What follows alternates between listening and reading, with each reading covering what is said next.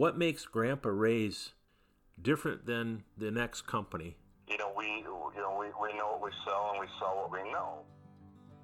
Welcome back to Wild Game Dynasty, folks. Hey, we broke ground on episode number 99. It has to do with food plots, and that's a hot topic today. Holy smokes, people are really spending an awful lot of money on that. Yeah, I'm kind of one of them. Up to our camp up north, or actually a couple camps. Hey, we broke ground doing that too. So, and it's really provided just a fun time. Fun time for the family, fun time for me and my buddies. And it's always great to see the wildlife that really enjoy that. And hey, this podcast, episode number 99, is with a John O'Brien out of Wisconsin. He owns a company called GrandpaRayOutdoors.com. And, well, I had not heard of it until my buddy Rod Little, the turkey guy. Well, he's more than a turkey guy. He hunts his full head off a lot. So, and he's very good at it. So, he was a 9-time state of Michigan, 9-time turkey calling champ. So he knows a thing or two about how to prep, how to be a winner at what he does. So he turned me on to Grandpa Ray's, and I reached out to John O'Brien. Really, really, really enjoyed what he had to say. So we set up as a podcast. Without further ado, let's roll right into podcast episode number 99 with John O'Brien. John O'Brien, this is Gary Morgan calling. Yeah, good morning to you. Hey, how's it going? It's going to be 60 degrees here, on the 16th of March, which is unseasonably warm, and so it's kind of leading to a lot of questions and keeping me plenty busy with this break in the weather. Yes, it is, absolutely. Yeah, my wife even mentioned to me, she says, hey, we've got to do some lawn care out and I said to her, hey, the frost is still the ground, hon. We're not going to plant our peas and potatoes today, but hey, there's stuff to do outside, and like you say, it's just a great day to get outside and enjoy that first breath of, we'll call it spring. And I know there's been some other warm days, but boy, it's looking good out there. Yeah, it is, and I'm even raring to go. Yeah. Never too early to plant, I guess. There's different ways we'll get into about it. So yeah, I got the edge myself. Good, excellent. I reached out to a friend of mine, and I know you probably know him. His name is Rod Little. Rod and I spent a lot of time talking about hunting, and of course he's a very good hunter, deer hunter, etc. And matter of fact, a lot of people probably don't know that he was a 9-time state turkey calling champ. He entered the contest in the state of Michigan, and he won that 9 out of the 12 times he entered it. So. But he is really, really enthusiastic about some other thing, and that's habitat for the animal. He's doing some neat things on his plot, which is about a half an hour away from where I live in mid-Michigan. He shared with me some documents, some booklets that you guys produce, and it caught my attention when it said Grandpa Ray's. Grandpa Ray's, that sounds like a bag of potato chips that I've bought before, but he smiled and he says, no, he says, Gary, you really got to check this out. You're going to look at your food plots. Your clients are going to look at their food plots. Your listeners, if you're able to get the owner, John, being you on a podcast, it's going to change the way people look at this stuff, and it's going to take a lot of the frustration right out of the game, and they're going to have a lot more fun than frustration. That caught my attention, and that's when I reached out to you. So we're really looking forward to doing that, taking some gold nuggets out of our today's conversation. Yeah, and I hope to give a few little helpful tips and some food for thought. Yeah, outstanding. First things I ask when I'm kind of being asked to switch from, choosing A and now I got to choose B, or why am I going to switch brands, or why am I going to do something a little bit different? I guess, I bought some food plot seed and prep stuff, and I've had some decent luck. I didn't say great. But my question is, really, John, is what makes Grandpa Ray's, your product and your system and your information different than the next company that might be offering some similar opportunities? Yeah, and actually, the answer I will provide is what was voiced to me by the gentleman that does all my shipping and works with me on a lot of shows and things like that. He had a guy reach out to him a few weeks ago, and they're like, well, how's Grandpa Ray's different? And Aaron's like, well, John does this for a living, 24/7, 365. This is his life. He doesn't have another job, and then does wildlife stuff on the side as an added income stream, which is more or less the rule in the industry versus the exception. There's very few people that just focus on it, full time. But beyond that, I guess I kind of got a little saying I've taken from that is saying, we know what we sell and we sell what we know.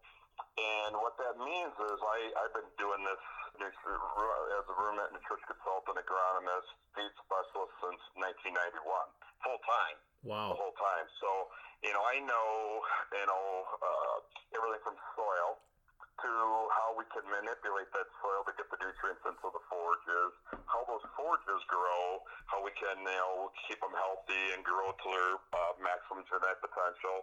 And then even beyond that, we know how they perform inside the deer, when the deer consumes them and as it moves through the system. And so, I'm a total geek, but yet, I would like to say I'm America's wildlife research expert. And if I'm not, well, then I always joke with people saying, well, then maybe I better work a little harder this year. So, we have a number of research properties. We have a main research property in south central Wisconsin, 30 miles north of Madison, where we have, in the past, had, for a number of years, 34 different blocks of forages every year. They were 10 foot wide by 100 feet long. We've kind of revamped that where now the blocks are a little wider, 16 feet long, and there's about 24 different blocks. We have a 160-acre sand ground research property in the Wisconsin Dells area, and as you know, there's a lot of areas in Michigan that there's sand ground. And then I also have the main Grandpa Ray's farm, which is what I named my business after. A lot of people might think I'm Grandpa Ray's, and I'm probably old enough to be a grandpa, I guess, being 53. But I named my business after my grandpa, who was a huge influence in my life.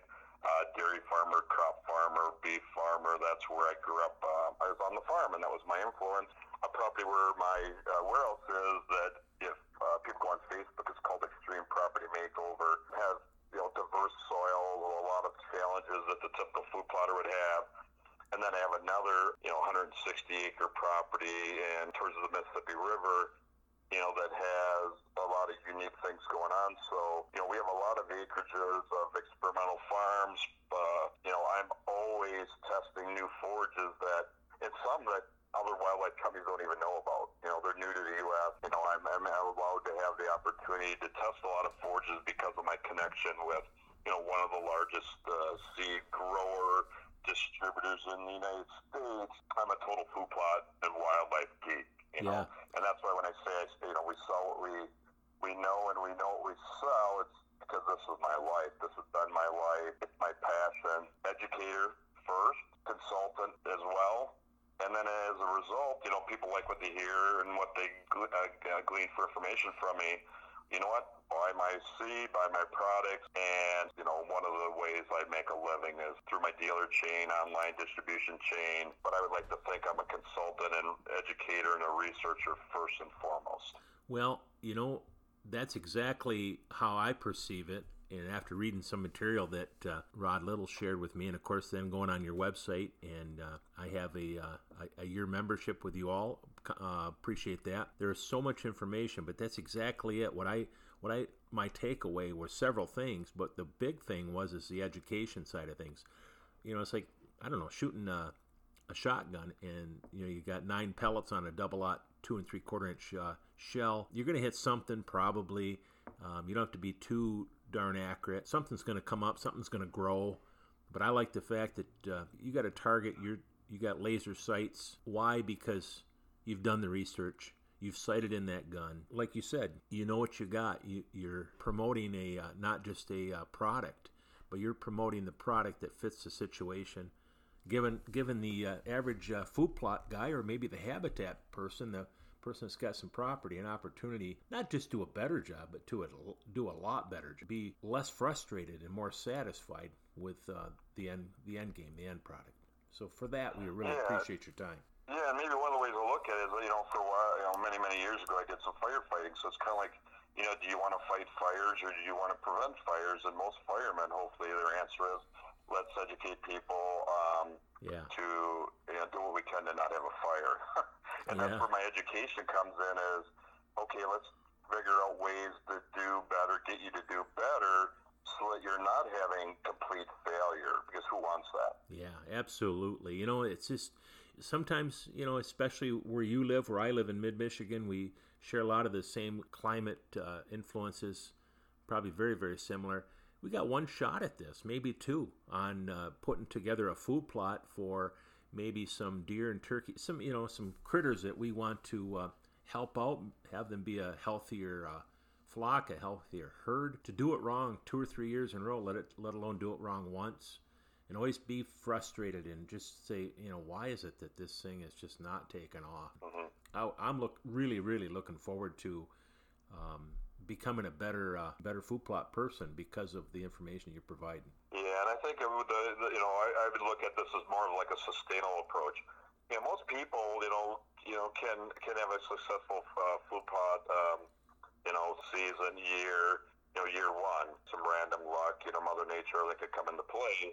But it's kind of like also going to the casino. I mean, you can win a year, you can win the next time, but eventually you might crap out. And so, if you're not getting the nutrients back into back onto your soil, keeping your soil as healthy as can be, no matter how good the forages were growing year one, year two, maybe even year three, eventually you're going to, either mine, deplete your soil, or because of your planting, whatever you were choosing to plant, maybe not being the best fit, you eventually going to have some issues. And so I look at it as not just, planting like, hey, what should we plant this year, but what we plant this year, how can it make next year better? You bet. And the year after. So that's why we do a lot of 3-year plans, 3-year rotation, and look at it as like, whatever we do now should benefit years down the line, and that's good conservation thought, sustainability, and again, plan for success.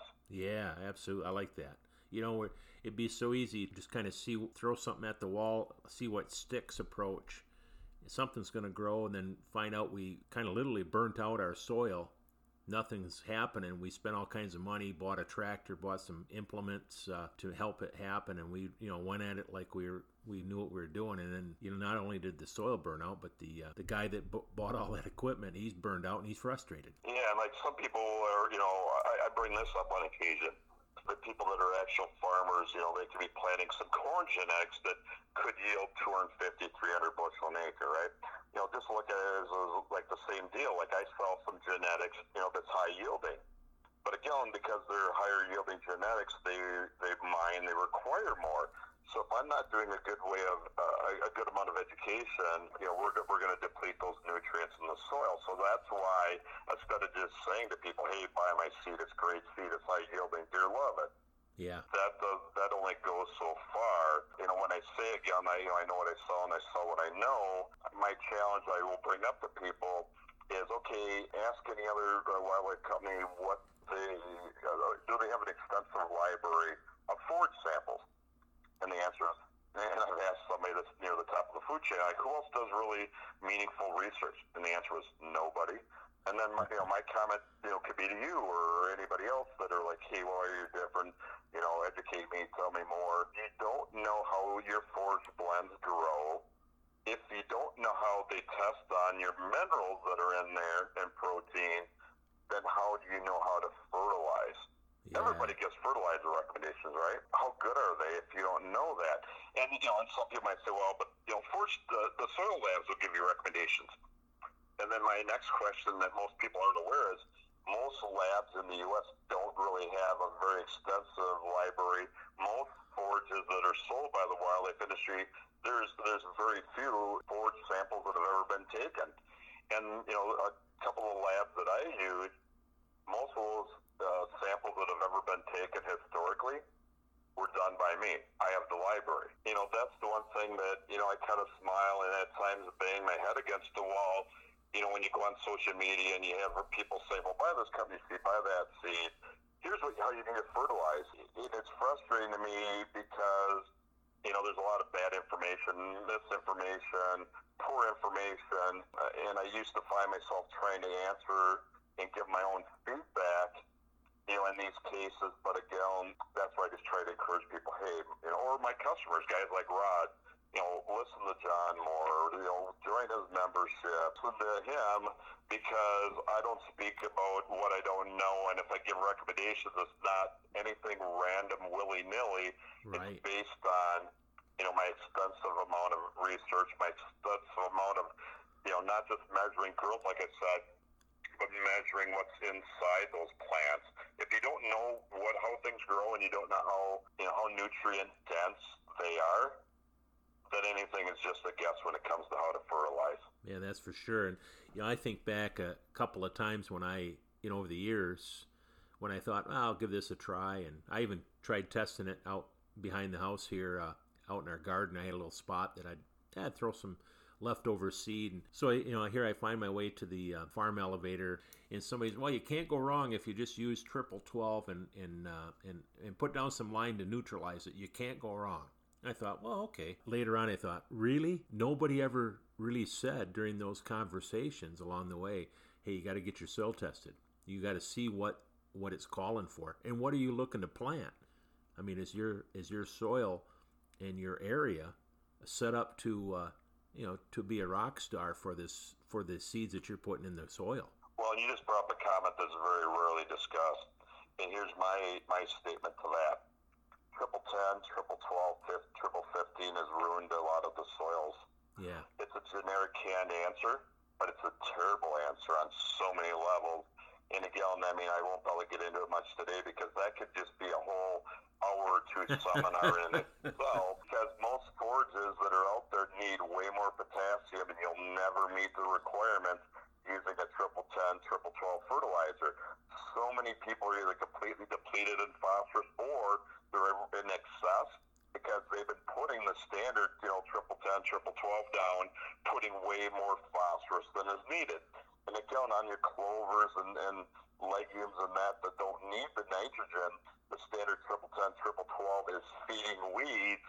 Yes. And that's another part of integrated weed management that's bad science, is when you're using those two standard blends. That makes me cringe when I hear that and see that out there, as part of a canned answer. Yeah, absolutely. Well, shifting gears a little bit, but same topic, especially, before we press the proverbial record on this microphone, we'll say, we had a small conversation about some of your partnerships and some of your people that work for you at some of your deer schools and stuff. But that Alpena, Michigan area, my camp up there is probably 35, 40 minutes from Alpena, but that's a big dairy area. Dairy farming is the byproduct from dairy farming, obviously, is cow manure, or maybe it might be a horse manure on that particular farm.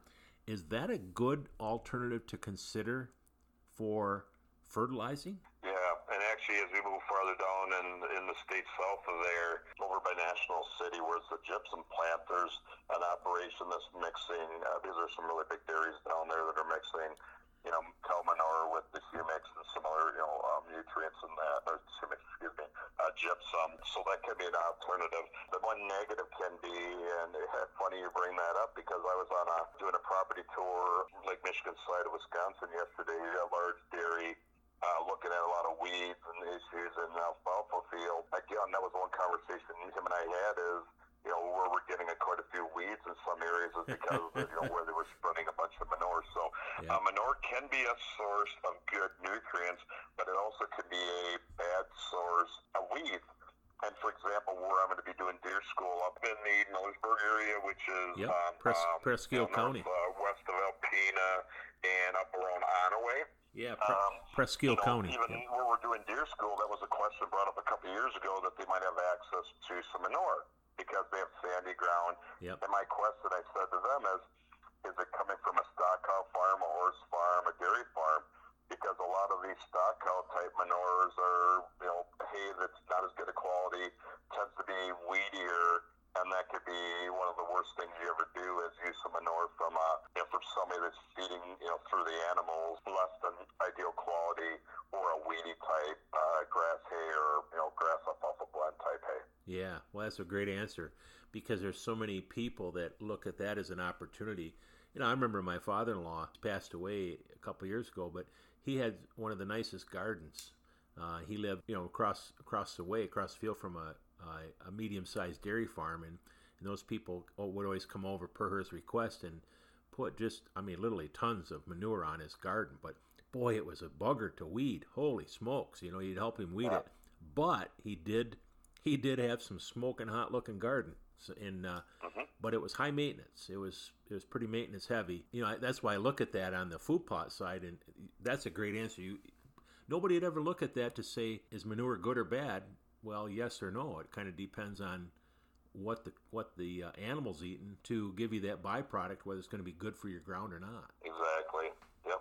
You talked about testing soil in that prep side of things. Before you even do anything, what is my next move? That's what I look at, is that soil testing and preparation. You kind of hinted on that, though. I should say you did talk about it on the use of quality laboratories to give you a good spec sheet, we'll say, letting you know exactly where your soil is. Can you talk a little bit more about that? Yeah, there's a number of different soil testing labs around the United States. Some are nationally certified, some have a better reputation than others.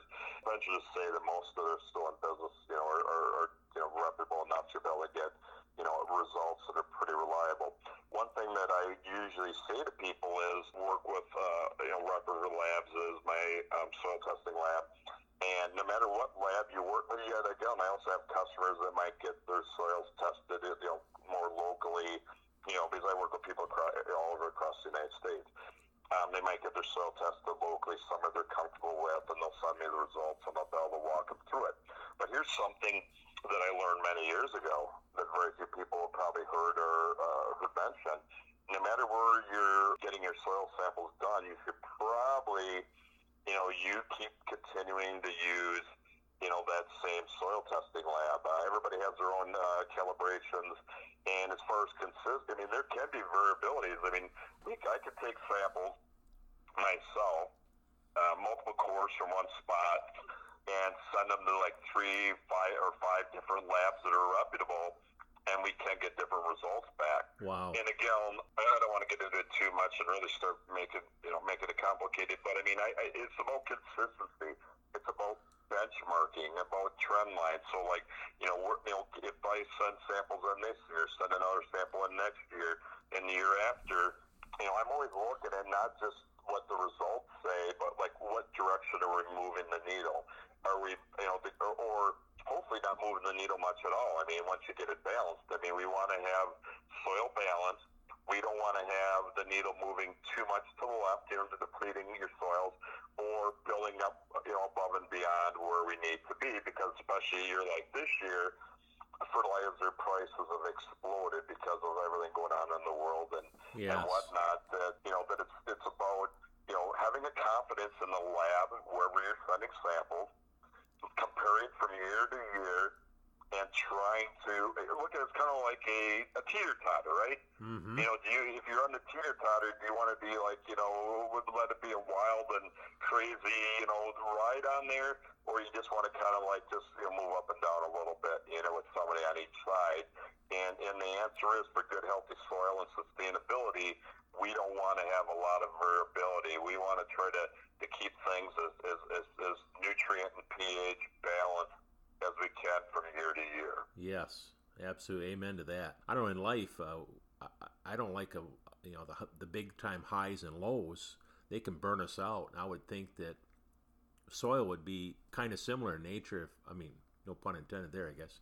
But if we're yanking this out of it and putting this in it, and kind of that this will work, but that soil is going to feel the same thing. It's not a smooth, easy ride. This thing is, humming along and 100 miles an hour 1 minute and 10 miles an hour the next. Yeah, and that's one thing that also kind of I lead some perspective on, and we'll be covering this at Deer School, Michigan, coming up, as well as, when you see on social media, people ask, well, should I take a soil sample, and what's my ideal pH, and how to fertilize? Everybody talks pH, but again, that's not a hard, fast rule where you need to be 6.0 to 7.0. pH, in my world, is only a third of the equation, not as much of the equation as most other wild companies, soil guys, individuals think. There's also, in my world, a third of it is, and what I actually look at first, When I look at my soil sample, the first thing I look at is not pH. It's actually your CEC numbers. It's your exchange capacity, your cation exchange capacity. That tells me, most likely, hey, is this sand ground? Is this loam ground? Is this clay ground? We got the 1/3 being how active. The other third being, how good can we hold the nutrients that we put down the soil, being the CC levels. And then the other third of the equation that really gets to be in depth, which is what I really am getting people working towards, that I work with individually and part of my Team Zero membership, is how alive is your soil. Wow. You could have a good CC level. You could have good loam ground, pH of 6.5, right? Mm-hmm. And your soil might not still be too giving. The plants might not be taking up nutrients effectively. Something like this, for example. I say that people, might look at me and wonder, well, what do you talk about? How do I know if my soil's alive? Well, there's more expensive tests you could take. There's some labs that actually you can get results. And a prop that I work with, one of my research properties, the owner, even on his own other ventures and farming world, you can measure your biologics, your fungi, bacteria, and things like that in the soil. And so, for example, if you don't have many worms, take a shovel, dig a lot of spots. Maybe when you're soil sampling, are you getting many worms? And if the answer is no, that's a bad sign. Yeah. And another thing I'd say to people is, well, if it's sand ground, you generally don't have this happen, but it could still happen, Two, if you have bad subsoil drainage. But dig holes. Dump a 5-gallon pail of water into the hole. Does the water stand? Does it stay in there? Does it drain away fast? Or how slow does it drain away? Those are two little tips on, without even, spending any money on more detailed soil samples. Do you see worms? Do you have good drainage? You could have, like I said, perfect CEC numbers. You could have really good pH levels. You could have your soil sample saying we got a good number of balanced, a good level of phosphorus and potassium. But then again, that doesn't mean it's going to be getting into the plants. That doesn't mean the plants are going to be utilizing it, because you might have overused chemicals. Yeah. For example, I don't use glyphosate. I don't use Roundup on the properties I manage. And there's a number of reasons for that, because we're not trying. And again, if you're going to be planting corn and beans, if you're using fungicides that normally come on most corn and beans, are you killing those soil microbes? Yeah. And so for me, it's a third. A third good pH, a third good CC level, which again, that's harder to change. And then the other third is how alive is your soil. So it's a little bit more complex than most seed companies, agronomists, the average food plotter perhaps think. Yeah. It's funny how you explain that. It not only makes sense, but obviously it works well. Third prong approach. But I remember a conversation with a guy. He was talking about using weed killer, Roundup, whatever it was, probably was, I assume, anyways. And he did that on some of his food plots, and he did it every year. And he'd spray pretty heavy, and then he'd wait 10 days and plant, and everything was humming along. Him and his wife sold their house and moved up north, we'll say, to their cabin. Then they wanted to plant a garden, and she says, well, we'll put it right where that food plot is. And he says, no, we won't. He said, I put too much Roundup in that soil. I'm thinking, it's okay for the animals, but not okay for you. And what are you doing with the animals? I mean, you owe it to the animal. You owe it to the soil. And I just kind of looked at that and thought, well, that didn't seem like that should have happened that way. And the thing I will say is, there's a lot of people, and there's, of all different backgrounds that might scoff at my words. But again, I say what I know, and I know what I say. So here's what I will tell people. I know when we started seeing nutrient changes in our forages, basically starting about 2 years after glyphosate became way more popular in the U.S. We started seeing a drop in plant protein levels. We started seeing a drop in plant calcium levels. We're seeing a drop in plant magnesium levels, a rise in plant potassium levels, and in some cases a drop in plant magnesium levels. Wow. 4 of those 5 are most essential nutrients for antler development for deer, right? and also putting body weight and body size on. But what I've been able to prove, and again, we'll keep proving it, keep sharing it to my members and talking about it, is ever since we stopped using the glyphosate on my main research area, I guess this will be the third year, we've changed the trend. Wow. We're seeing an elevation in plant nutrient levels and plant protein levels again. Another thing, I'll bring up one other little quick story here that maybe will reinforce it. I also do, in the past, I've done nutrition work for other nutrition consultants and that on the farming side.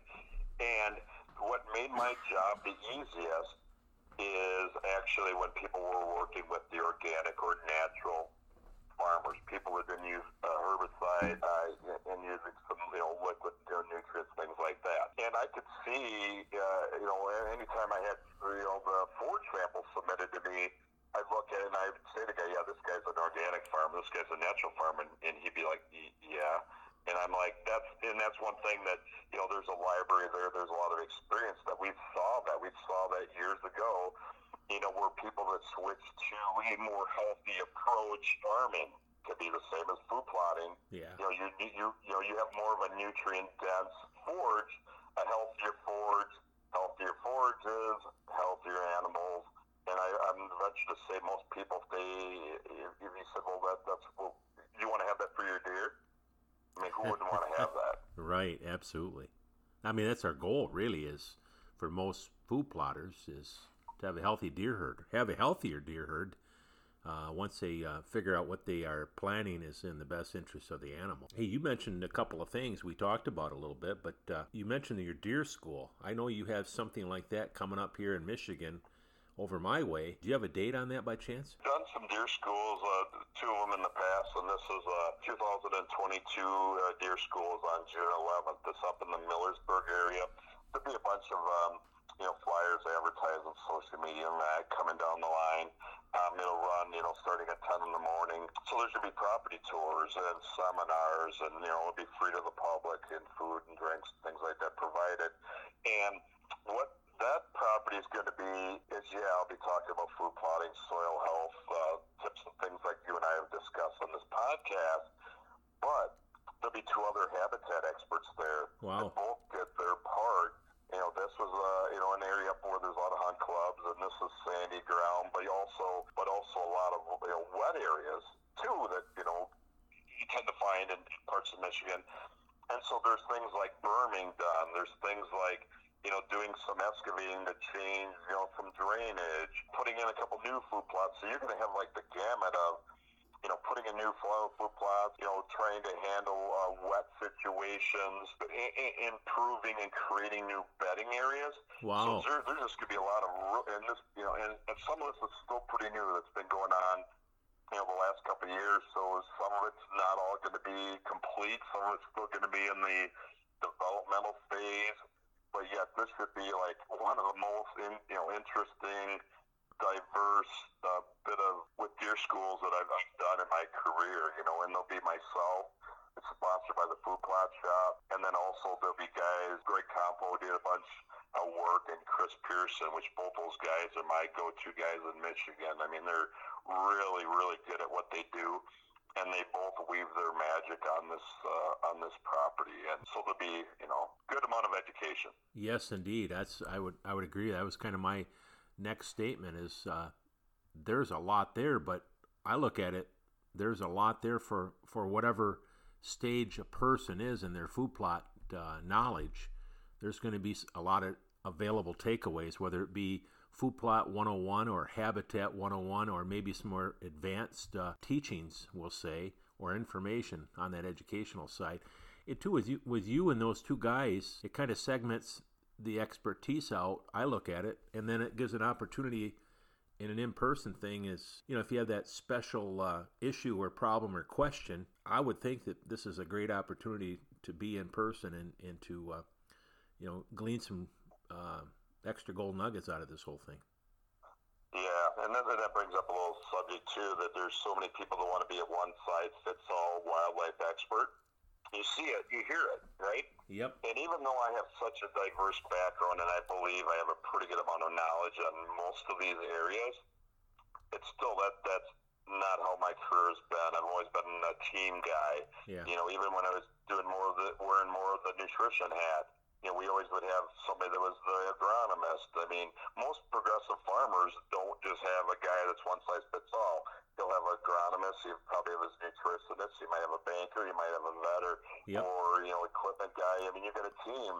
And with a lot of the properties I work with, whether it be in Michigan or wherever, I always tell people, talk to your NRCS agent, or if you have somebody, university related that's involved in habitat. I mean, if you need a lot of tree stuff, talk to forester, talk to people that's their life. That's what they do for a living. Yeah. Water quality. I would like to think my expertise is soil seed, and the nutrition side. But yet, I tend to not want to discuss, even though I could tell people, well, you could probably put that in here, you could cut these trees down, et cetera, et cetera. But I think it's better to bring in other sets of eyes. And that's also the approach that the guys I work with are doing. Even though they know enough, they're like, hey, well, have John come in. And so, it's very common for me to work with properties around the United States where I'm doing my part, and other experts are weaving their own magic as a team approach.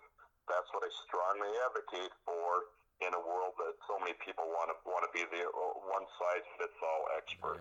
Yeah. No, the more eyes you get on something, yep, the better. I mean, things get missed when it's just one set of eyes looking at something. I agree with you. Hey, we're a stronger society, we're a stronger person, we're a stronger company when, like you said, when we're comprised of several strands. That several strands make up that one strong, we'll say, rope or whatever it might be. That analogy, and we're a stronger, better producer on that. And I look forward to.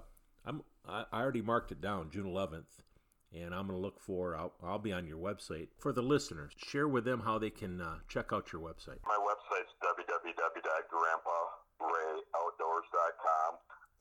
Same name and Facebook. For those guys that want to get more in depth, I have a team approach that they call Team Zero membership.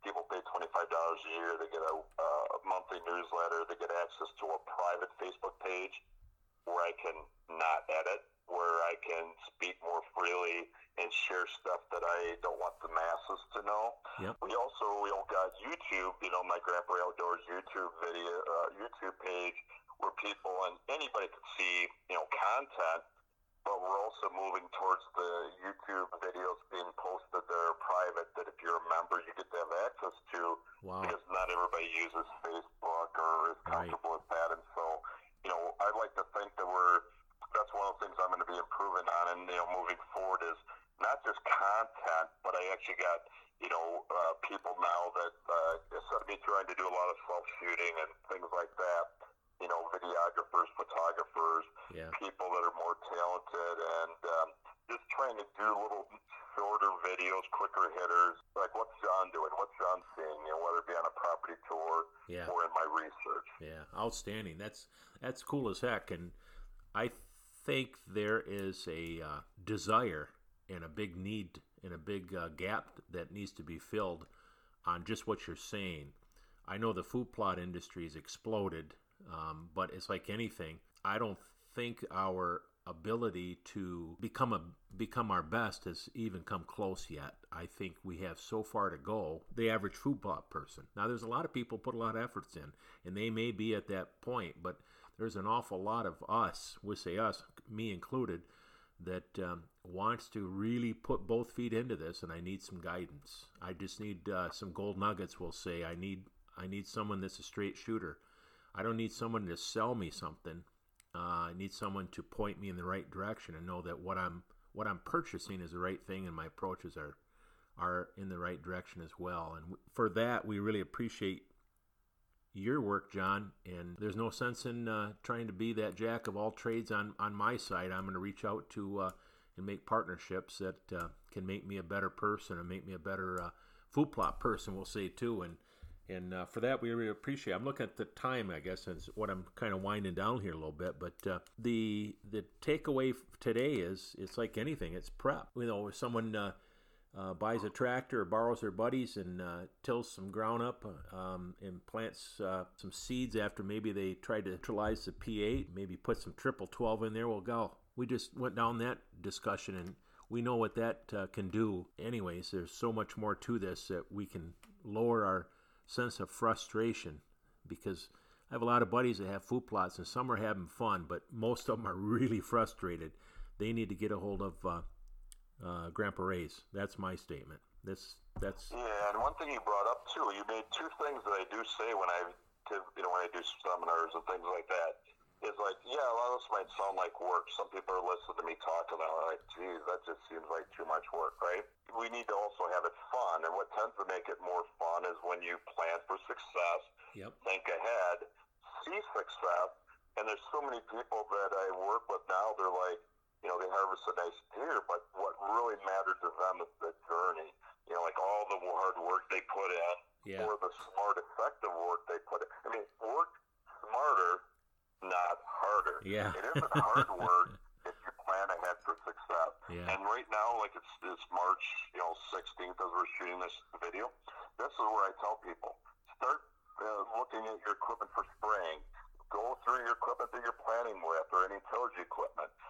Figure out what fertilizer you're going to need. Figure out what you're going to be planting. And that's where I spend so much time this time of year, is helping people formulate their plans. Plan now so you're not feeling so rushed. Less mistakes when you plan ahead for success. Yeah, absolutely. I got a buddy of mine that brings his tractor and his implements up north, and he trailers it all the way up. Maybe that'll change now if the price of gas is what it is, but he really enjoys spending some time there. We do some trades, so that way it's mutually beneficial. But he said to me, he says, Gary, he says, I always enjoyed hunting. I have a daughter that really enjoys hunting. My wife, not so much. My other kids, I'm not too sure. He said, I think I have one that probably isn't interested. But he said, that's all changed when we started doing food plots. I bought myself this tractor, and he says it's our family money that bought this and the implements. He said the kids and my wife and I, we have a family fun time going out prepping and planning and producing these food plots that produce healthy wildlife. Everybody's having a good time. Everybody's in it for something different. I'm in it to look at the hunting opportunities as better. And he said, my wife looks at it as, this is just fun coming out here and planting. He said, so it was a win-win for him. And he said, man, I would encourage people to really look at this. He said, instead of asking my kid to help me carry bait back in the woods, which we can't anymore anyways here in mid-Michigan, he says, we're planting food plots and they're having fun. Yep, and that's what it's about. Yeah, absolutely. Well, thanks, John, for dialing in. We really appreciate it. June 11th, Deer School over in Millersburg in that Presque County area. That's only about, we'll say, 30 to 40 minutes from me, so I'm planning on being there. I've got it marked down. I look forward to meeting you in person and your staff, and moving forward and lowering my level of frustration, having a better time with these food plots. Sounds good. Look forward to meeting you as well. All right, thanks, John. I really appreciate your time. Hey, you have the great rest of the week and, of course, the weekend, and enjoy the spring has sprung. I will.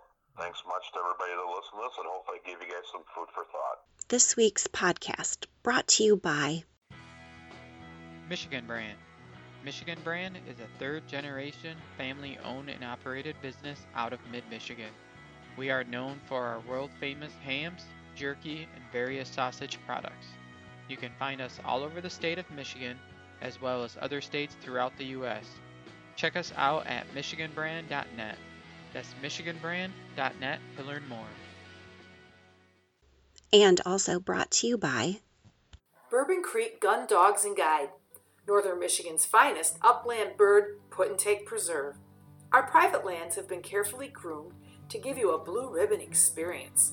Bring your dog or have our guide bring their expertly trained German Shorthair for a fun-filled day. At your request, we also guide on other properties. We are located in the heart of Michigan's elk country.